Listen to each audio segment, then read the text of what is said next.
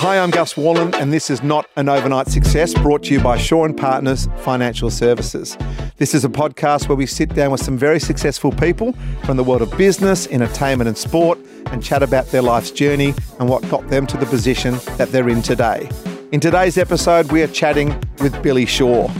Billy previously led a life in American politics as a senatorial and presidential campaign chief of staff. He is now a founder and executive chair of Share Our Strength, the parent organisation for the No Kid Hungry campaign. Since founding Share Our Strength in 1984 with his sister Debbie, Billy has led the organisation in raising more than $1 billion, that's with a B, $1 billion to fight hunger. Billy is a humble and compassionate man. He has dedicated his life to serving and helping some of the world's most vulnerable people. In this chat, we speak about his political career and get a bit of an insight into what life amongst the White House is really like. We talk about his family and what led him down the path of wanting to end world hunger. We speak about his life as a professor and being a leader. I truly feel as though there are very few people like Billy in this world. As for all of these podcasts, Shaw and Partners have generously donated $10,000 to the charity The Choice of the Guest. We discuss who that money goes to in this chat. The executive producer of this podcast is Keisha Pettit, with production assistance from Kelly Stubbs and Brittany Hughes. Let's get into our chat with Billy Shaw. So, Billy, what were you like as a kid? Oh boy, as a kid, I was a little bit of a quiet kid, Gus, and a little bit of a loner, but I had a very strong imagination. I had a very rich fantasy life as a child. Some days I was a soldier, and some days I was a construction builder, and some days I was a firefighter, and you name it. But it felt very rich. Kind of studious, a little bit on my own, actually. My mom had a wonderful mom, but she was chronically depressed her entire life and ended up actually dying of a Seconal overdose at 54. And so, as I say, she was an incredibly loving mom, my dad as well. But if you grow up a child of a depressed parent, you tend to walk on eggshells and always be a pleaser and, try to make things right. And so I had a little bit of that in my childhood, which of course I didn't understand until I got much, much older. But, as I started to think about it, I realized some of those formative things that go on in your life. Yeah, very, very tough. Just even listening to that, I can't imagine living with that. Which part of America did you grow up in? And were you sort of middle class? Were you upper class? What was your sort of upbringing like there? Yeah, so I grew up in Pittsburgh, Pennsylvania, which was on the East Coast and a real steel town. That's where all of America's steel came, particularly during World War II. And, I was born in 1955, Gus, so that was, 10 years after the end of World War II. And my dad served in the war for 4 years, not in any particularly heroic way, but was a sergeant in the Army, and said it was, 4 years living in the mud in Europe. But I realized that, when he came home, 10 years ago, here in the U.S., we talk so much about 9/11. It was 20 years ago now, and it's like it was yesterday. So 10 years must have been nothing for him. And I say that as a way of saying that he was very content to sit on our porch and listen to a ball game on the transistor radio and have a cigarette and talk to the neighbors. So we had a very middle class, probably lower middle class existence. We never traveled once outside of Pittsburgh until the day I left for college. I'd never seen the ocean until I was 19. Never been to another city or state. We had no shower in our house. We had one bathroom and an old bathtub. But, we obviously didn't feel like we were missing everything. Everybody in the neighborhood lived the same way and was happy, and we played on the street with other kids. And it felt like an idyllic childhood. We just, we didn't know what we didn't have. What was it like when you first saw the sea? I wanted to see it so bad, Gus. I remember taking a train from Philadelphia, where I was in school my freshman year at college, to Boston to visit my girlfriend at the time. And the attraction really was not my girlfriend so much as knowing that when we got to Connecticut, we were going to see a little glimpse of ocean, and then in Massachusetts, see a lot of ocean. And I've actually never gotten over that. I've never stopped appreciating it. Was sport a big part of your growing up? You said your dad sitting on the porch listening to the ball game. That sounds like absolute heaven to me. Did you used to sit with him? Did you used to love sports, whether it was baseball or football or other sports? Yeah, we did. I was a competitive swimmer, not a very good one, although a funny thing happened to me when I was in 6th grade. Gus, I set a city record in Pittsburgh for the 25-yard breaststroke, and I'd won that race and set a city record. And coaches descended on me from about 3 other states, and I ended up swimming for another 10 years. I never again won a race, not once. So it was a terrible mistake, and it was a fluke, but I ended up swimming my heart out for the next 10 years. But yeah, Pittsburgh is also a big sports town. Pittsburgh Steelers football team and baseball and everything else, hockey. Yeah, they were just really simple pleasures. I wasn't a particularly competitive athlete. And at what stage did you sort of start thinking about leaving Pittsburgh and going to college and all that sort of stuff? Were you a dreamer of that from a young age, or did you just go along the process and said, okay, well, I've finished high school now, the next step is going away? I knew early on that I wanted to go work in Washington, D.C., which I ended up doing, working in the Capitol, in the Senate for Congress. And my dad's job was, he was the district manager for a member of Congress, a member of the House of Representatives here. And so my dad didn't go away very often. He was maybe gone 1 or 2 nights in my entire childhood. But this was at a time when members of Congress didn't come back from the Capitol very often. Congress wasn't televised. And so if my dad and I walked 3 blocks to go get a pizza and bring it home, that would take a couple hours, because people would come out of their houses and say, Mr. Shore, can you, my aunt lost her Social Security check. Can you get her a new one? My uncle needs to go into the Veterans Hospital. Can you get him in there? And so he did all these things, and there was kind of like this he was very quiet, soft-spoken guy, not preachy at all, but there was this ethic of kind of service, and that was just what I grew up with. I guess if he'd been a banker, I'd probably wanted to be a banker, but I just always wanted to go into public service that way. And so I knew I was going to go to Washington, which I did literally the day after I graduated college. I started banging on doors in Washington, D.C., trying to get somebody to take me in. And did it take long before someone took you in? It did, actually. And I was free labor. I was trying to get a job as an intern, an unpaid intern, and it took about 12 or 14 weeks. But at the time, in particular, I wanted to work for a senator from Colorado, Gary Hart, who ended up running for president, and who our mutual friend Hugh Jackman played in a movie called The Front Runner, which is how I got to know Hugh. But yeah, I wanted to work for Senator Hart, and I just kept showing up every day. And they finally took me. There was an opening. There was a guy, mail used to get delivered on Capitol Hill 5 times a day, pre-internet, pre-email. And there was a guy whose job it was to slice open the envelopes 5 times a day.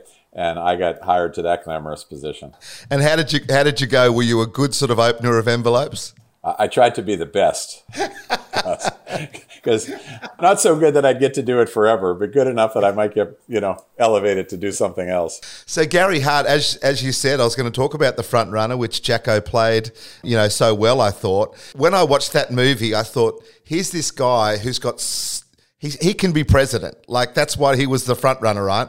But he just mucked it up by not keeping his you-know-what in his pants. What was it like being around someone like him? Was he super charismatic? Was he someone you went, if he did do that, he would have been president?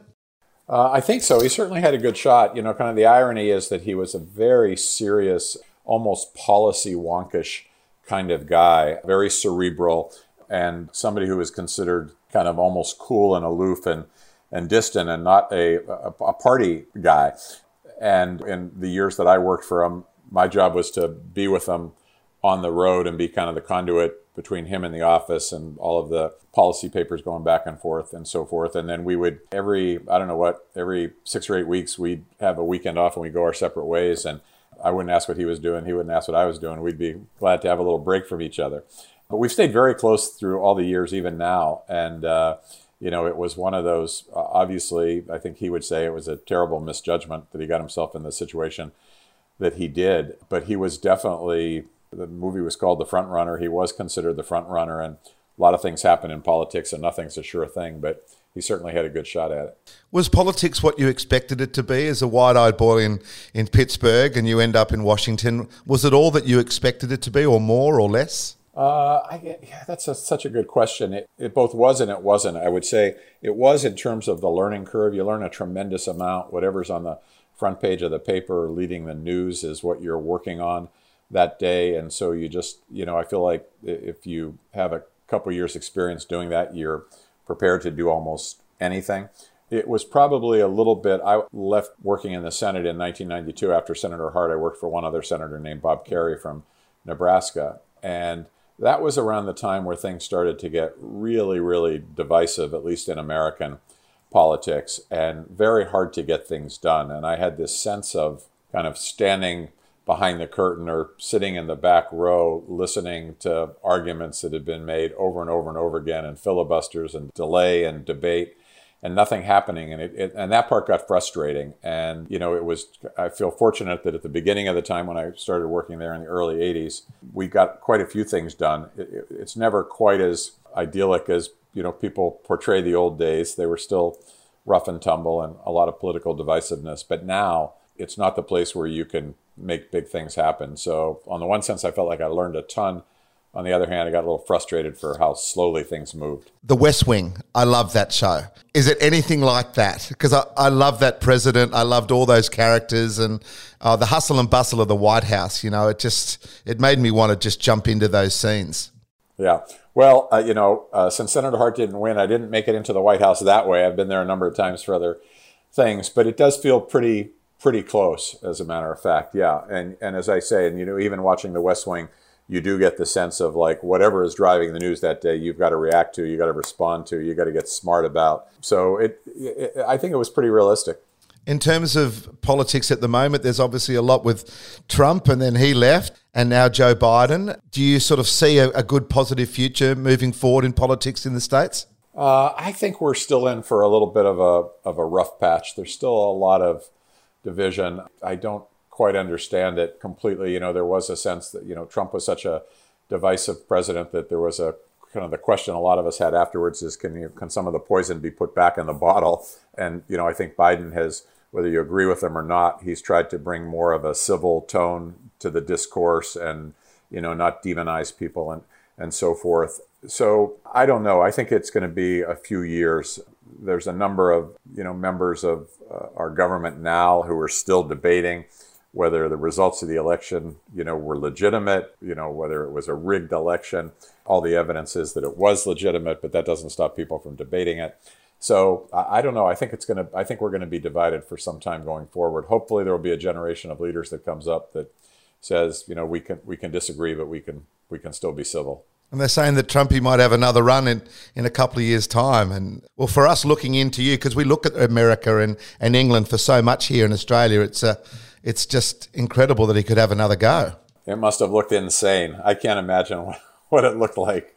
It felt insane. I mean, every day for 4 years, you just couldn't catch your breath. There was just so much craziness happening. That's true. So what makes you, you're in Washington, you're with these politicians, and you say, you know what? I want to help hunger. I want to help kids in particular. I want to try to put some money into this area. And hundreds of millions of dollars later, here we are. What was your drive to sort hunger out in the States? Around the time that Senator Hart had run for president the first time in 1984, and this sounds like ancient history now, it's a long time ago, but right around then, I'd worked for him for quite some time. I wasn't burnt out in any way. He was going to be the front runner next time around, but I'd also wanted to have more of an impact that it felt like you can have just being on a campaign, and it was intersected with this catastrophic humanitarian event in Ethiopia, one of the worst famines they've ever had in Ethiopia, and Ethiopia has a lot of them.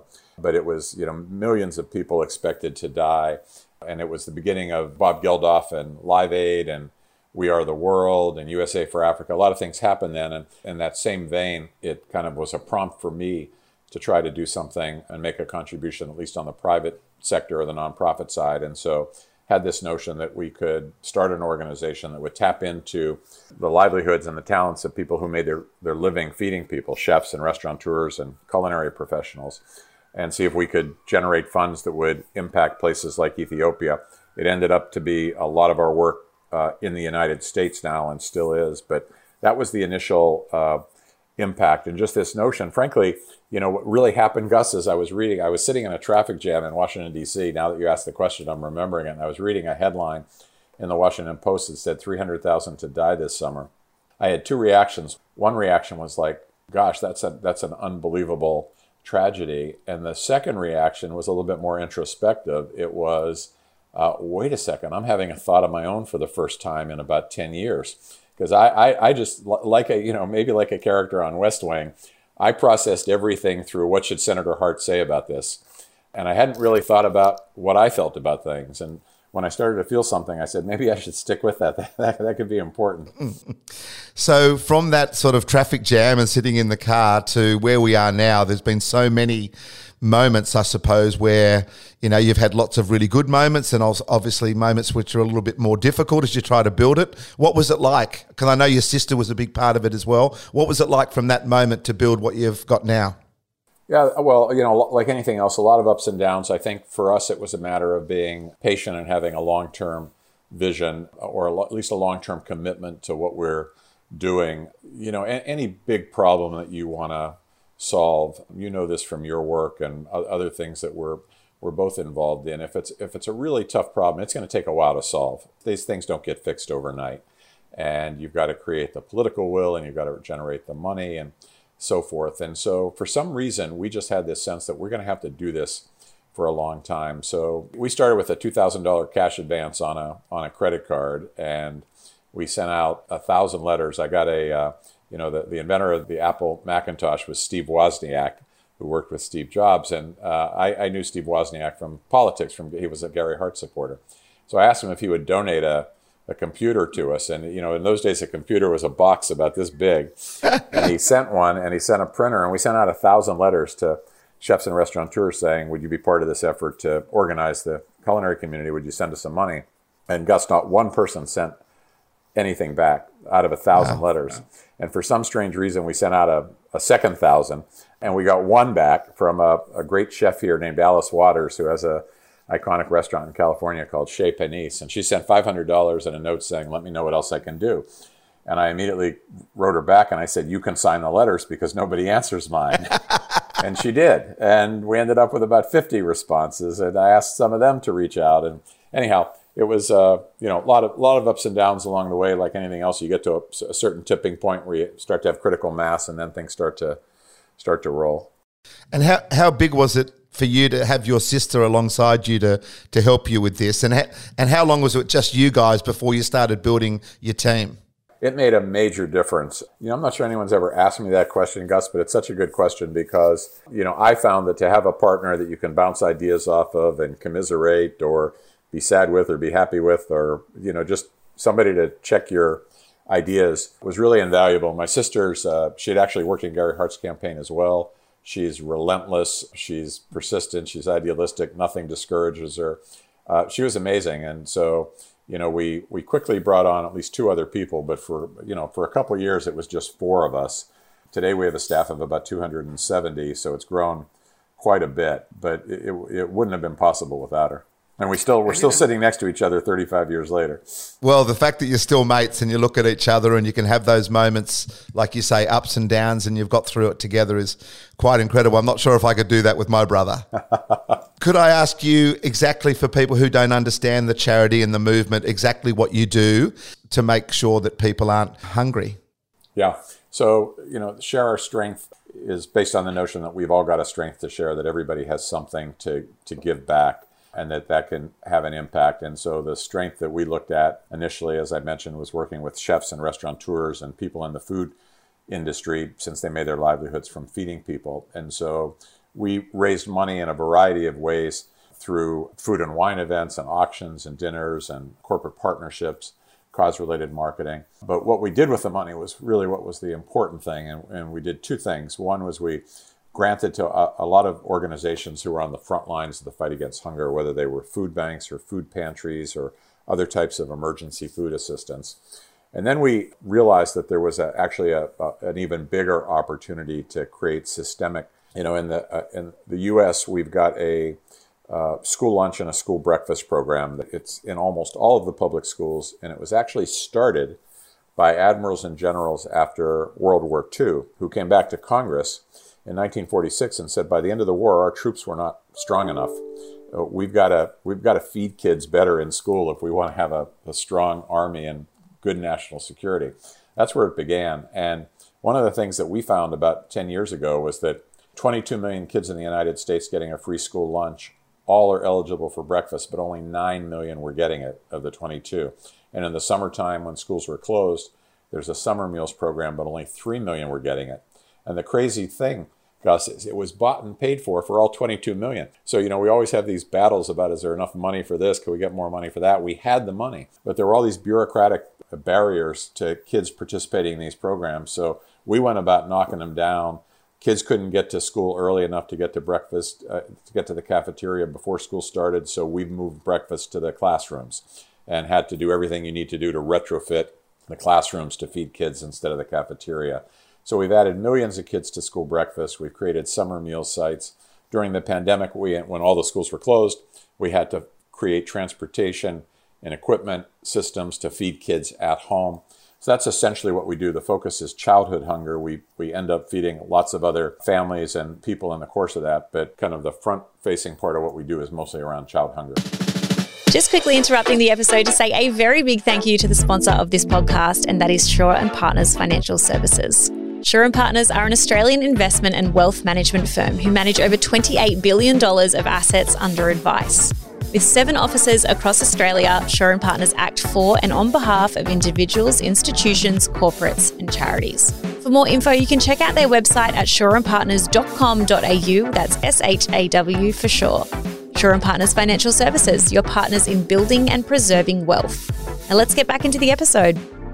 You must be amazed at how, from starting with your sister with that $2,000 cash advance on the credit card to where you are now. Do you ever actually spend some time looking back and realizing that what you've done? Well, not that much looking back, just because there's still so much to do. I mean, I appreciate what you're saying, and I'm I feel fortunate to get to work with the team that I work with, and blessed to do the work, and proud of it certainly. But there's just still so much more to do, not only to feed kids but to get to the root causes of why they're hungry in the first place. So mostly focused on the work ahead rather than the work behind. Yeah, we had a moment last week in Australia where we had a suicide rate go down by 5.4%, and we celebrated it for a New York minute, and then we just got on with it, right? Because you realise that there's still way too many people that are going through pain and stress. But I mean, some of that's got to be the direct result of your work, though, right? That's why we celebrated. Yeah, that's right. And it was just a moment, but we got back onto the horse. But I know what you mean. You celebrate the highs, but you get back on the horse. Yeah. I wanted to talk to you about being someone in your position. You get to go to some pretty cool places and to do some teaching to some smart kids. You've been teaching at Harvard and Stanford and so forth. What do you think of those key traits that leaders and entrepreneurs must have? And do you enjoy that experience? Yeah, well, I think mostly I learn a lot when I go teach, particularly young students. They are not only smart, but they can be challenging, and they don't see the grays in the world. They see a lot of blacks and whites, which is the way I was when I was young, and I think that really motivates you. A couple things I usually try to get across with students is, one, in terms of your own career or life's path, I always want people to know that they rarely go in a straight line, and that's okay. Success is rarely an unbroken line from one point to another. And I, always share with them that, I was the son of a mom who died from a Seconal overdose, that I was principal architect of 3 losing presidential campaigns, 2 of Senator Hart's and 1 of Senator Kerry's, that after I went to law school, I took the bar exam and I failed it twice. But the point is, it's not about your successes or failures. It's like anything else, it's what you do with them, what you learn from them, what you take away from them. So that's always one thing that I want folks to understand. But the other is just, the importance of, what I think of as kind of leading with authenticity, and how I don't believe that you should be like guilting people into action or kind of browbeating them or trying to persuade them. I think you have to give people an experience, an emotion, somehow recreate. Like when I think about learning that 300,000 people were going to die in Ethiopia, and I ended up going to Ethiopia several times. Not everybody can go to Ethiopia, but how do you take that privilege of being able to bear witness, to be able to go and see and hear and feel things and share it with other people, so they maybe will have at least some version of the emotional response that you had to it. To me, that's what authentic leadership is about. It's not a lot of the things that are in the handy how-to books that are sold on leadership, but really about giving people an opportunity to see where they can make a difference.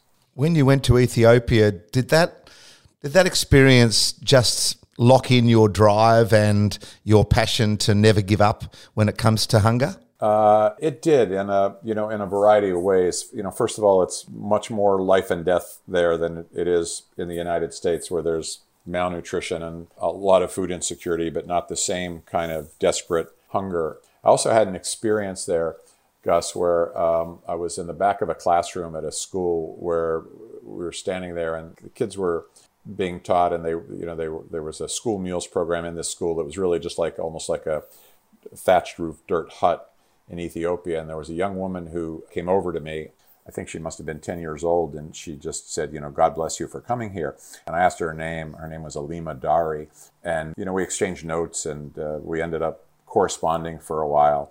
But then about a year later, a friend of mine who I work with named Chuck Schofield was going to Ethiopia on a trip that I couldn't go on. And I'd asked him to, take a package for Alima. And he went, and I didn't hear from him, and a couple weeks went by, and that was very unusual. And Chuck and I are in constant touch. And finally, he called me up and he said, and we were in the process, by the way, of building a hospital next to Alima's school. And I remember he called me up and he said, I hate like heck to tell you this, but Alima died from cerebral malaria. And the hospital wasn't finished. And so they had to take her to the hospital in Addis Ababa. They didn't get her there in time. It was a long journey. And it just gave me that sense of, I think Dr. Martin Luther King once said that, in this unfolding conundrum of life and history, there is such a thing as being too late, that, procrastination is the thief of time. And we weren't procrastinating, but we were too late. And it just created a sense of urgency, a sense that, what you do today could really impact someone's life tomorrow. You know this better than anybody from your work, but it's real. That connection is real, and you can be too late unless you keep that drive and that fire going. I'm so sorry to hear that story. I could see the connection you had as you talked about her when you first met her to then that result at the end. It's just so sad. Yeah, it was brutal. I've got a number of pictures that were in the house, and I just didn't see it coming. I suppose that's one of those stories that does change your life. You would have come across a few in your time. That's rocked me a little bit. Yeah, no, me too. So how do you get back on the horse when you get that type of situation? Do you take a day and then you go, okay, well, that's never going to happen again? How does your mind work? Yeah, for me, not everybody's like this, and I don't expect them to be. For me, it creates a real sense of urgency. We've had times during the pandemic here where when the hunger issue spiked up so high as there was so much suffering, and some of our staff, understandably, totally appropriately, were just like, I need some time. I need some space from this. But I'm kind of the opposite. I'm just like, for whatever reason, I want to get right to it. And it just makes me think that, there's not a moment to waste. Obviously, we have to take care of ourselves, and we've got to make sure that, we're not of use to anybody else if we're not okay. So we've got to make sure that, we're healthy physically and mentally. But in my case, I don't know, I guess the work is therapy. I want to get right back to it. Yeah, I feel the same way. Never feel tired doing work when you're doing it for something that you're so passionate about. Most famous men, famous women always have a partner or someone that is incredibly important to them. And our mutual friend told me to ask a couple of questions. One was about your partner, and could you just explain what she means to you and how your life has been because of her?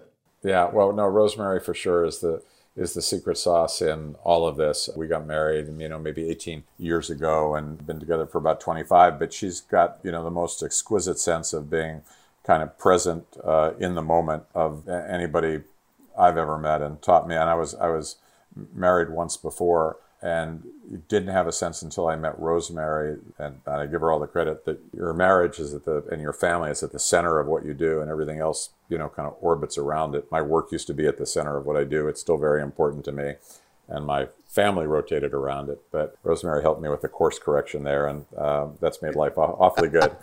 So kids, how many kids have you got, and what are they doing? So I've got a son who's 36 now. He's a radio engineer in Washington, D.C., and a daughter who's 31. She's an architect in Texas. And Rosemary and I have a 16-and-a-half-year-old, Nate, who is a junior in high school. He's also a junior firefighter. And about 3 years ago, when he was too young to be a firefighter, he talked me into becoming a volunteer firefighter.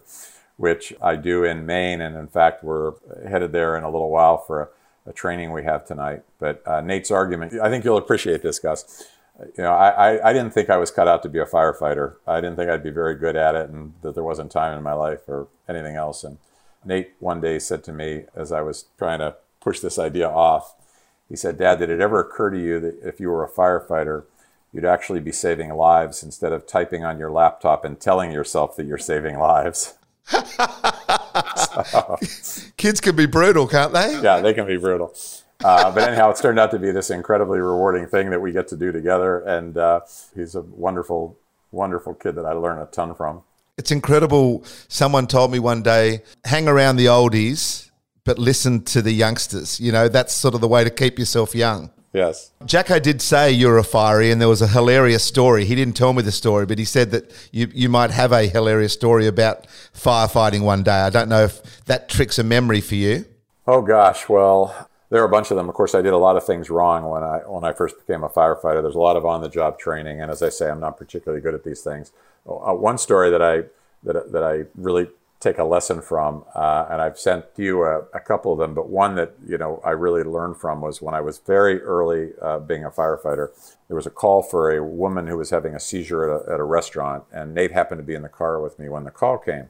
And so we went to it together. Usually we go to the fire station and jump on the truck, but in this case I went straight to the restaurant. When I got there, I saw the ambulance was out in front and another firefighter's car was there. I said to Nate, I said, "Look, I'm going to park 2 doors away. I don't want to be in the way. You stay in the car. I'll help this team and I'll be right back." So I go and do all that. I get back in the car and Nate looks very upset with me. And I was like, "Buddy, what's the matter?" And he says, "We'll talk about it when we get home." I was like, "We'll talk about it when we get home." Ooh, I was like, "Okay." Wow. Yeah. So home was only about 10 minutes away. So we get home and I was like, "Buddy," I said, "What is it?" And he says, "Dad," he said, "I know you're trying the best that you can. When I hear you say, 'I don't want to be in the way,' that tells me that you're not thinking of yourself as a firefighter, that you haven't internalized it." And he said, "Unless you have a vision, Dad, of who you are and what you can be, you're not going to get things right." Wow. Pretty good for a 14-year-old. Oh, my goodness. Well, he's the one that's going to be president one day. I think you're right. What do you do for you? Like you've served all your life. What do you do for you to just give yourself a little bit of space or time, or to give you that moment just to take a breath? Yeah, well, certainly time with family, I think makes a huge difference. I bike a lot. My wife and I both bike together, maybe 25, 30 miles a day when we can. We do a ride for Share Our Strength that raises money for our work called Chef's Cycle, and it's a 300-mile ride over 3 days. So it's 3 century rides in a row. And that's been a great challenge both to get ready for it. I'm a little older than most of the riders, so just getting that done was big. And I read a lot. I get up early. I need a little bit of alone time every day. Well, before I finish off the podcast with our Fast 5 questions, where do you see yourself in the next 5, 10, 15 years? What's Billy Shaw going to be doing? I'm going to be visiting Australia because I really need to spend some time with you. Yes. I can't believe we've only met in the last year or so, and it's all been virtual. But and our family really does want to come to Australia, so that's one thing. I'd probably write a little bit more. I've done a few books in the past. I did a book called The Cathedral Within, which was using cathedral building as a metaphor for how you can. The great cathedrals all took hundreds of years to build. So the only thing that anybody who worked on them knew was that they were going to work on them their entire life and not see their work finished. And so certainly in the nonprofit sector, in the kind of the mission-driven space that you and I live in, we know that our work may take, decades or centuries, and we may not personally get to see the end point, but that doesn't mean it's not worth dedicating ourselves to. So I'd like to write a little bit more and get this job done in terms of ending childhood hunger. I actually think it's a solvable problem. I think we're going to succeed. I got no doubt if you put your mind to it, that's what's going to happen. Okay, Billy, Fast 5, your favorite quote. Is there a quote or a saying that you heard or you live your life by? Well, there was a great Catholic relief worker named Dorothy Day who said, "The great revolution that we need is the revolution within each and every one of us, a revolution of the heart." And so actually the first book I wrote was called Revolution of the Heart for that reason, because, so much of this work is really about changing people inside. Beautiful. Favorite holiday destination, that one place if you go to, you're going to have fun or you're going to be relaxed, get what you need? Yeah, it'll be Maine for us, the coast of Maine, for sure. How about you, by the way? For me, Fiji or New York. I love the people of. Oh. I know that you couldn't get two more different, but depends what headspace I'm in. If I'm just, I had a bit of a tragedy a couple of years ago, and I just took my youngest daughter to Fiji, and we just sat around a pool. And at 10 o'clock every morning, we went to the spa and we got a massage, and then we sat by the pool, and then we got to drinks early, and she had a pink lemonade or a mocktail and I had a beer, and then we had an early dinner, and I just went back and slept, and we watched a movie, and we did that for 10 days, and that's exactly it's exactly what I needed. And a couple of years earlier I was in New York with Hugh and Deb and with my wife, and we just literally every night went somewhere fantastic and did something fantastic or saw a fantastic show. And you know what it's like living with Hugh, you go places that you don't normally go to, so you're up for 20 hours of every day, and did that for a week. So I can do both, and that's why New York and Fiji are just so important to me. I just love them both so much. Yeah, pretty good combo. Pretty good. Favorite movie? Favorite movie? Gosh, I think I'd be torn between Casablanca and The Big Chill. They're both pretty different. I love them both. It's like Fiji and New York. That's great. Two great flicks. And most importantly, Shaw and Partners, who are sponsoring this podcast series, Not an Overnight Success, are giving all our guests 10,000 Australian dollars to give to a charity of your choice. So who would you like to give that money to? Well, can I do Gotcha for Life? Oh, you certainly can. That's where I'd like it to go. I just love that. I'm so inspired by the work you're doing. That would be my choice for sure. Thank you, Billy. That's very, very kind. Well, think about it, that every $40 Aussie sits someone in our workshop that they wouldn't normally get into the workshop. So there could be over hundreds of kids now that will get that spot because of your generosity. So thank you very much, brother. I'm really thrilled to have the opportunity. Thank you. And I cannot wait for us to be in the same room, big bear hug, glass of wine, and just continue our conversations. I really enjoy chatting to you, and thanks so much for your time. Likewise, New York or Australia, one or the other, or Fiji. Let's do all three. All right, thanks for having me. Well, that was Billy Shaw, and what I loved about that chat was that he's actually a bit of a mentor to me now. He's someone that Hugh Jackman put me onto about a year ago when I was thinking about things with my foundation, Gotcha for Life, and he was such a calming influence, and I thought, not many people probably know him in Australia, so let's bring him across to Australian shores, at least in a podcast, and just to hear his compassion, to hear his knowledge and his passion for ending world hunger. Just incredible man, and a man that I cannot wait to meet in the flesh in a few months' time when I eventually get over there and give him a big bear hug in New York City. Coming up next on Not an Overnight Success is an old friend of mine, Matty Johns. Matty Johns was a legendary Australian, international and New South Wales State of Origin player. He is also a successful television and radio broadcaster, a podcast presenter, author and actor. Matty and I spent 8 years of our lives doing breakfast radio together on the Grill Team. And what I love about Matty is he is who he is. He's a knockabout, he has a great sense of humour and always sees the fun in every situation. If you've enjoyed this podcast, we ask that you share it with someone who you think might get something out of it. You can also subscribe to the podcast on whichever platform you're listening on right now so our episodes update as they are released. A big thank you to Shaw and Partners Financial Services, who have generously supported this podcast and also donated $10,000 to the charity of choice of each of our guests to thank them for their time. Shaw and Partners are an Australian investment and wealth management firm who manage over $28 billion of assets under advice. With 7 offices around Australia, Shaw and Partners act for and on behalf of individuals, institutions, corporates and charities. For more info, you can check out their website at shawandpartners.com.au.